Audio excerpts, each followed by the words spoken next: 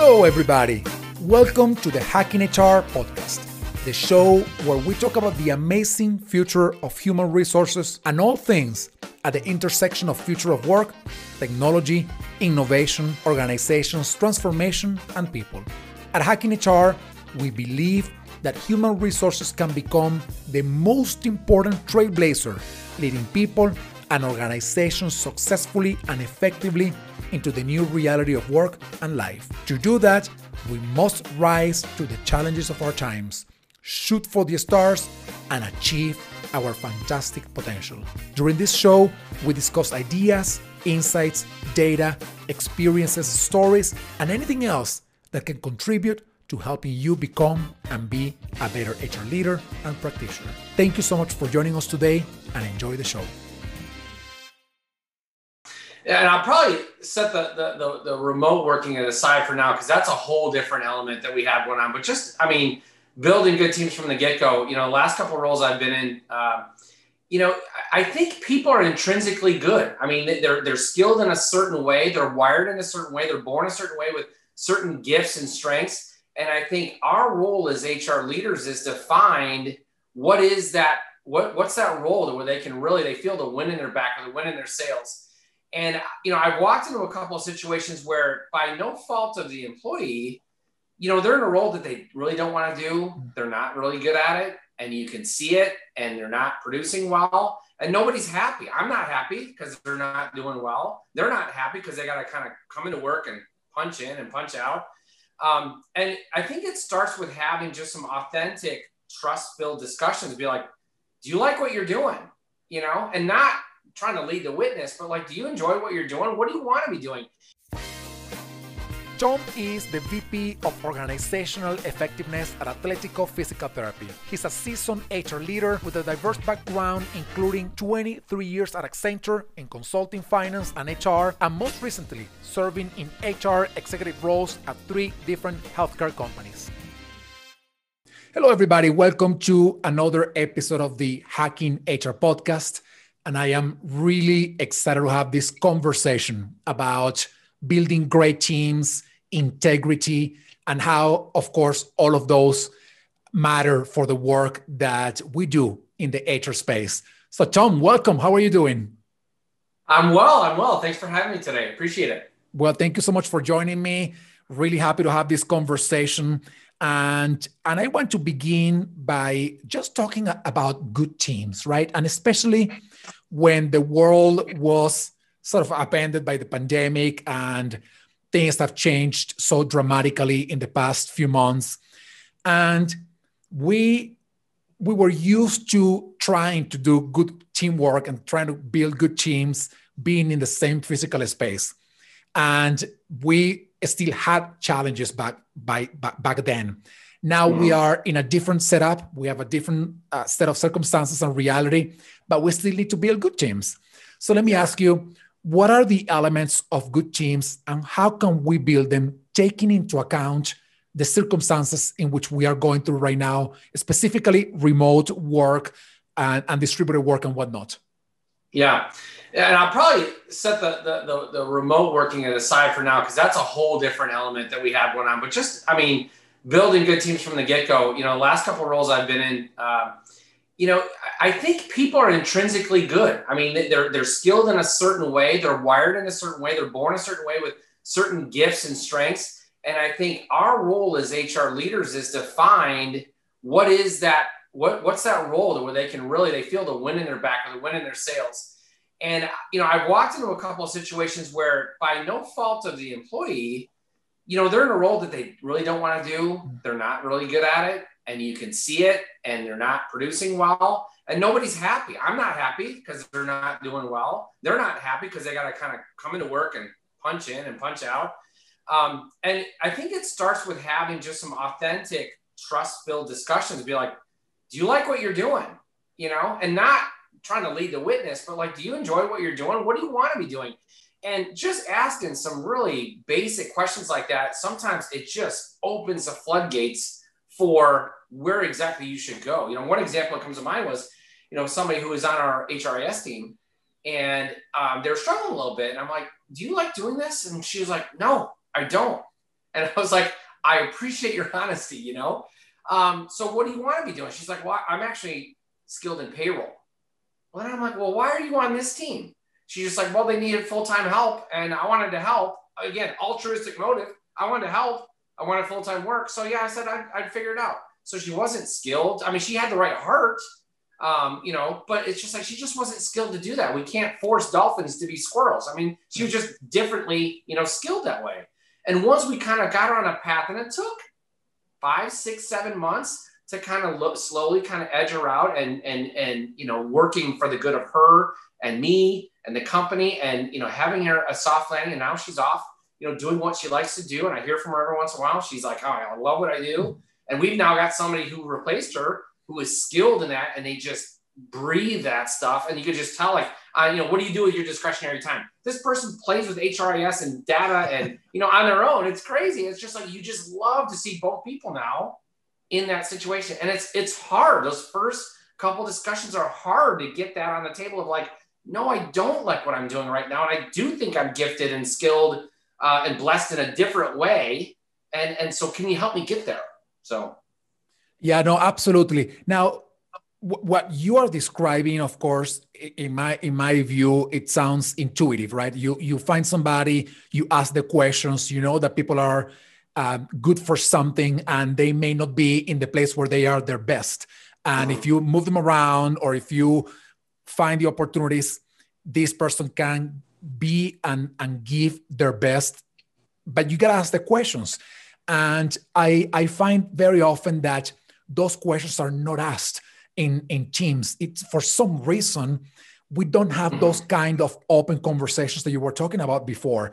So what are the obstacles? What is preventing leaders, people from having these very honest, authentic conversations about what do you like? What don't you like? How can we find a way to compromise in something that is beneficial for the organization and for yourself?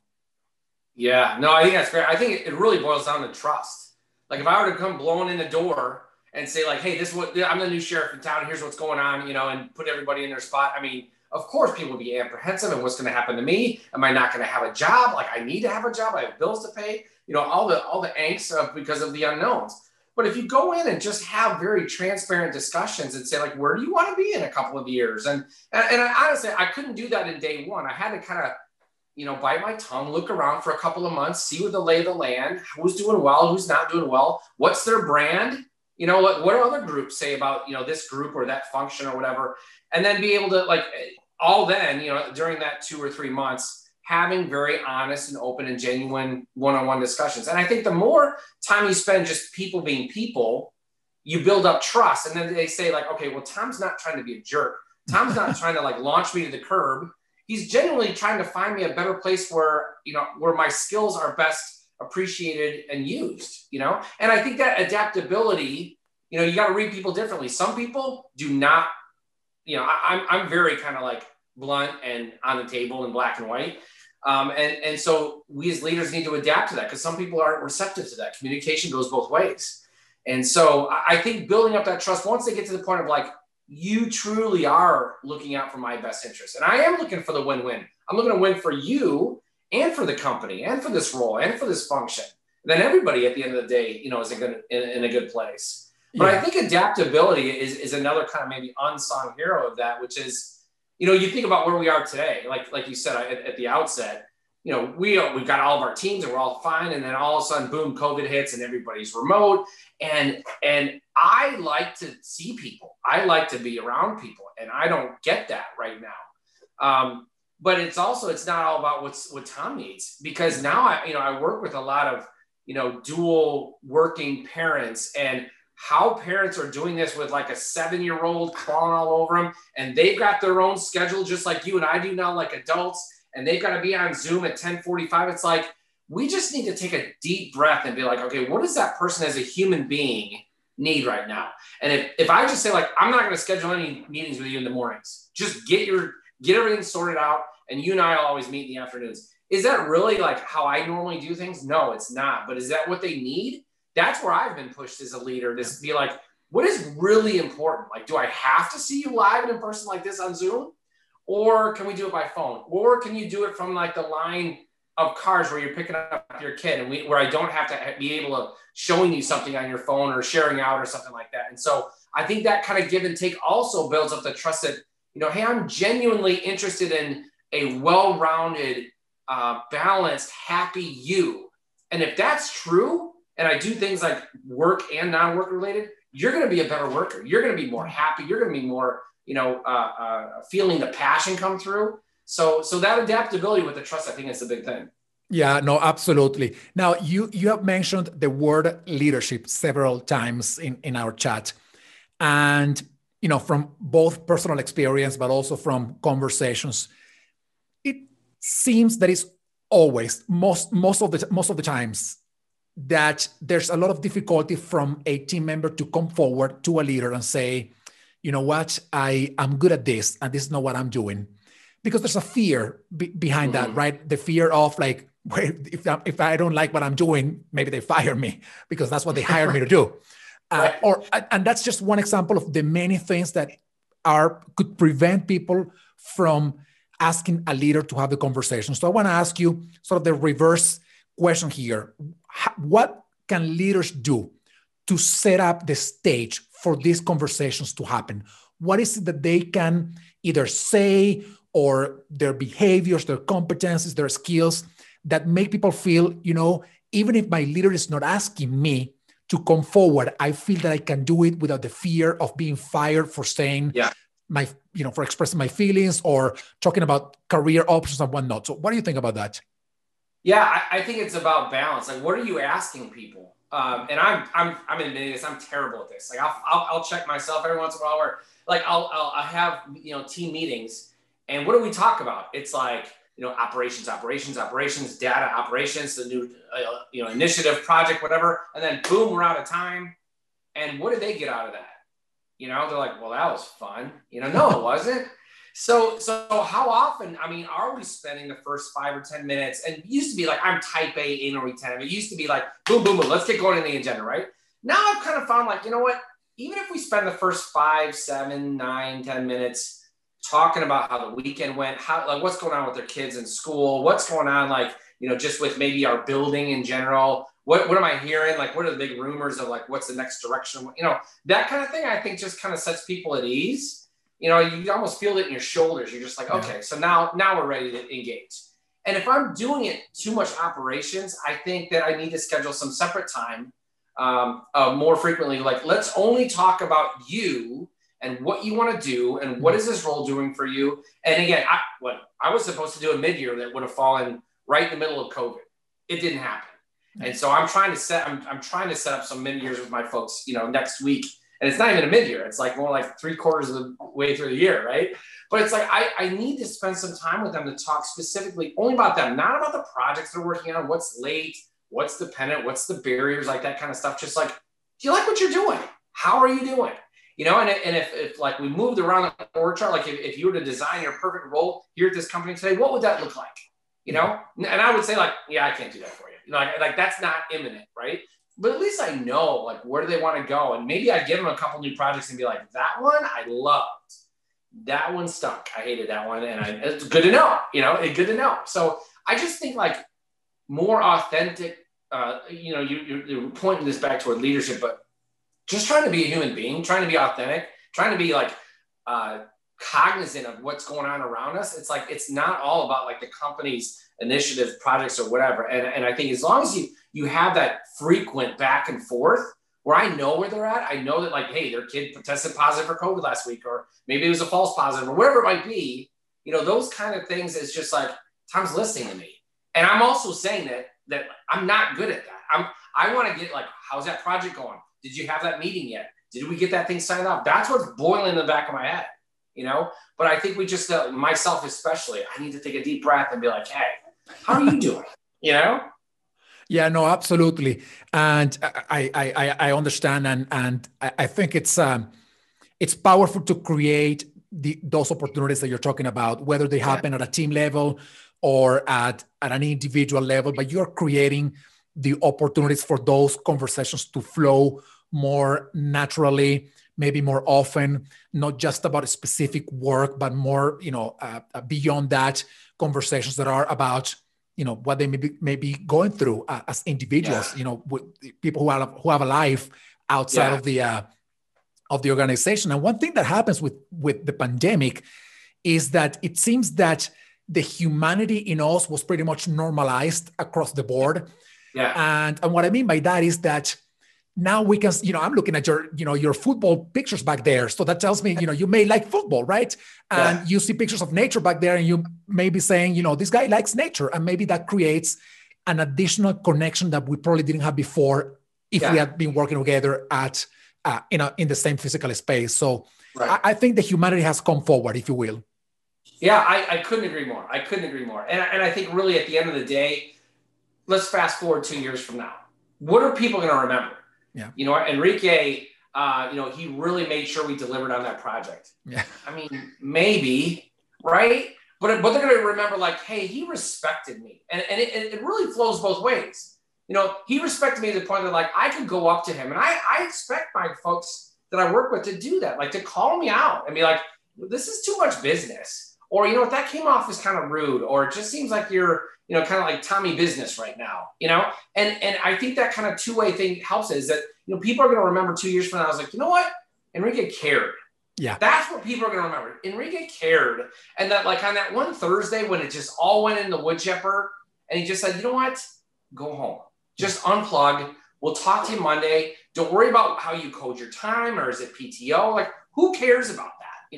They're going to remember he's like, that guy is a good human being. Yeah. And down the road, it's just like, hey, you know what? I'm gonna go to bat for him. I'm gonna go to war with him. I'm gonna, I hate some of those analogies too, but you know what I'm saying, But like, I'm gonna run through a wall for that guy because he cares about me and my development, where I'm at, and he knows when to push me and he knows when to back off. Yeah. Yeah. And I actually love the question of what will people remember. Actually, in a different sort of setup, if you will, I have been chatting about the same question when I talk about people who were doing a lot of events in the HR space, in the physical, in-person space. And when we went through this pandemic, they completely withdrew and they stopped doing everything. And I told them, no, you gotta find the way to do it online, because this is what's going to happen. In 1 or 2 years from now, people will look back at 2020 and they will ask, who were the ones that were there for me when I needed it the most? Who were the ones in there when I needed knowledge on how to tackle all these issues that we were going through? Who were there for me? And they will remember that you weren't there for them because you weren't able to deliver what they were looking for. So it's sort of a very similar question here, right? It's like, who were the humans during the crisis that were there for you? I absolutely love that question. Well, but it's a balance though too, because I love what you just said, because I really do honestly believe that you see somebody's true colors when the pressure cooker's on, right? When the pressure gets turned up, you really see their true colors. And I can think of a couple of examples, I'm sure you can too, of like where this whole thing, especially at the outset, when everyone's just like running like crazy and figuring out new policies and then rolling those policies back and just like, we're trying to do our best, but you just don't know everything. There's no playbook for that, what we just ran through, Yeah. But you also some people that either completely shut down. They look like a machine that just unplugged from the wall. They were just like, or the person that was just completely like in spaz mode and like, you're not helping. You need to calm down, take a deep breath, And so I think you see people's true colors. Now, the balance I talk about too, though, is like, I'm a guy who I want people to like me. I want people to enjoy working with me, And so a lot of stuff we're talking about here is the happiness. But at the end of the day, we're also running a company. Yeah. So if that means at the end of the day, we got to say, even though we had COVID and this was a huge disruptor to our business and this, that, and the other thing, we were still able to get this done and we rolled that out and we finished that. Now, maybe we were trying to get 8 things done, but we can only get 3. At the end of the day, it's got to be that balance of like mutual respect and knowing that people care, but we got to get stuff done too. It can't just be this love fest where we all love each other, but nothing really got done. So there's that balance of expectations too. And what's interesting, based on what's on the data that we've seen about productivity and performance during COVID, perhaps not at the beginning because everybody was in shock about what was happening, but later in the into the pandemic, companies found that people were being at some point more productive and with higher performance as well, because now they were not and I don't necessarily mean to call it this for everybody, but they were not in a fake environment where they would come to work dressed, all formal because that was the way they needed to dress for work. And now they are at home. They can be wearing, shorts and flip-flops and still doing the same work, right? So there has been more opportunity to understand that humans don't need all these things around them to do good work. They can continue to perform well. They can continue to be highly productive if they feel at the same time comfortable in the, with the way they are doing it. And I love that. So that sort of addresses a little bit of the question of how can we continue operating as an organization? How can we continue running our company? Well, you're doing it, right? You're doing it. Maybe you need a little bit of extra emotional support, mental health support because of all that's happening, but we're making it happen despite all the disruptors that you're talking about. Yeah. And I think you get a lot of credit for trying. And it sounds stupid, but just trying. So some of the feedback that we got is we rolled out some policies that, in retrospect, it was too fast and we didn't think through it all the way, but we didn't have all the facts. So we tried and then we ended up rolling back. And so some people got to use it and some people didn't. And there's probably some people who felt like left out or whatever. So, I'm tactical Tom here. I'm thinking gosh, in retrospect, we probably shouldn't have done this and we probably should have done this faster. But when we were, surveying and talking to our people, what they were saying is well, you guys were very open. There's a lot of open dialogue, whether it be a phone call or a dial in with everybody or some frequent communications. And people read through, there's a lot of effort going on. I know that you guys in the leadership team are meeting every day on this, this means me, us, how are we doing? And I think we got more credit than maybe I anticipated, just them knowing that we're relentlessly working. And again, I felt almost like a hamster on a treadmill, we're so much effort. What do we actually get accomplished? I mean, we had to roll back things, but it's there was a lot more, I think, credit than I anticipated about working as hard as you did for us. Yeah. And it was kind of satisfying, to be honest with you. They acknowledged the effort. Now, maybe it was misguided in some places. Okay. Yeah. But you tried, you know? Yeah. And that's so important, especially at a time when, we're going through so much. Let me ask you, what do you think should be the priorities for business leaders, for HR leaders in 2021? What do you think should be the 2 or 3 things they should be putting their mind into? Yeah, that's a great question. I think it's a follow-on because we're not out of the woods yet. So I think it's not too late to kind of recalibrate and say take an assessment. Where am I at? What will my people think? We just finished some 360s for our leadership team, and there's nothing like that. I mean, here's what I think, and here's what they think, and what is my self-awareness, and things. You don't have to do something formal like that, but just even if we as a leader step back and be what's my brand right now? Do they think that I'm just this hard charger, inflexible, unwilling or unable to hear what's going on, the chaos in my house? Do they not hear that? And so I think it's a good time to take an assessment. But I do think, when is that pivot point that we are going to start seeing momentum going the other way? We are going to start, we're starting to see, our business is almost at pre-COVID levels, but we're doing things in a much different way.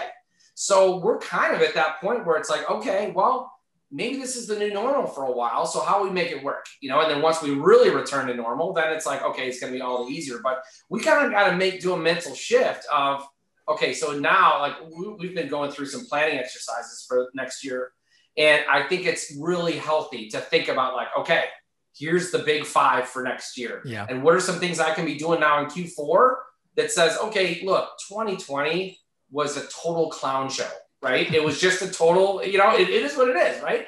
But what can I be doing now to really set myself up for some good momentum in the front half of next year that we can start delivering on something? So I think it's a balance. I think you can do an assessment. How am I doing with my people? Mm-hmm. Are they going to be coming out of this forest with me, exhausted or you remember the stuff that they did? I think that there's some great engagement opportunities that can happen there. So it's not too late. Let's assume that 2021 is going to be, kind of mostly back to normal. Let's get after it. It's time to take the hill again.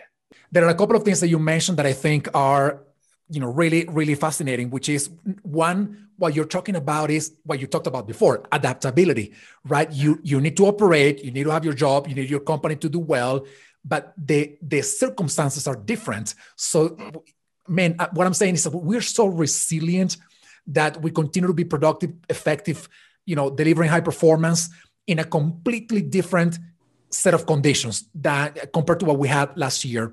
And then the second thing that you mentioned, of course, was celebrating, the achievement of having gone through 2020, having made it alive, and all the things that we did, even though we were going through so much uncertainty and chaos. So, Thomas, we wrap up this conversation. I want to ask you a last question. If there is one thing that you would tell HR leaders, start your journey of building great teams, being more authentic here, what would that one recommendation or place to begin be?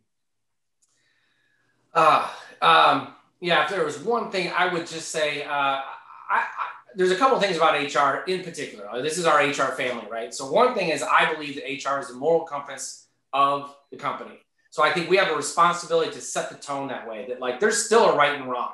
There's still like, are you making decisions in a consistent way, whether your boss is in front of you or not, and you're setting the tone that way. The other part of it is I do think that we help drive the culture of a company. We're HR. It's what we do. And if we're moping around and dragging our heels and complaining and whining about this, that, or this isn't perfect, whatever, it's just like, that is infectious. So what kind of brand are you taking up and down your hallways, on your Zoom calls, on your conference calls are you setting the pace? And I think that's a great challenge for us as HR, is that like, when we're coming out of this fog, when we're coming out of these tar pits, whatever analogy or metaphor you want to use for 2020, when we're coming out, is HR leading it with shoulders back, smile on their face, let's go take the hill. And I think people feed off of that. And I think that's our challenge. Absolutely. Absolutely. And by the way, for the analogy, I would use another word, but I can't use it in the podcast. So Tom, thank you so much for spending this time with me. Great conversation. Thank you so much. My pleasure. Thanks. Thank you. And thank you, everybody. Stay tuned for the next episode of the Hacking HR podcast. See you all soon. Thank you, everybody, for watching or listening to this podcast. I hope you enjoyed the show. Please follow us on our social media and subscribe to our newsletter so that you can stay informed of all the things that we're putting together for you from the Hacking HR community. Thank you so much. Please continue to stay safe, stay well, stay strong, and we will see you soon.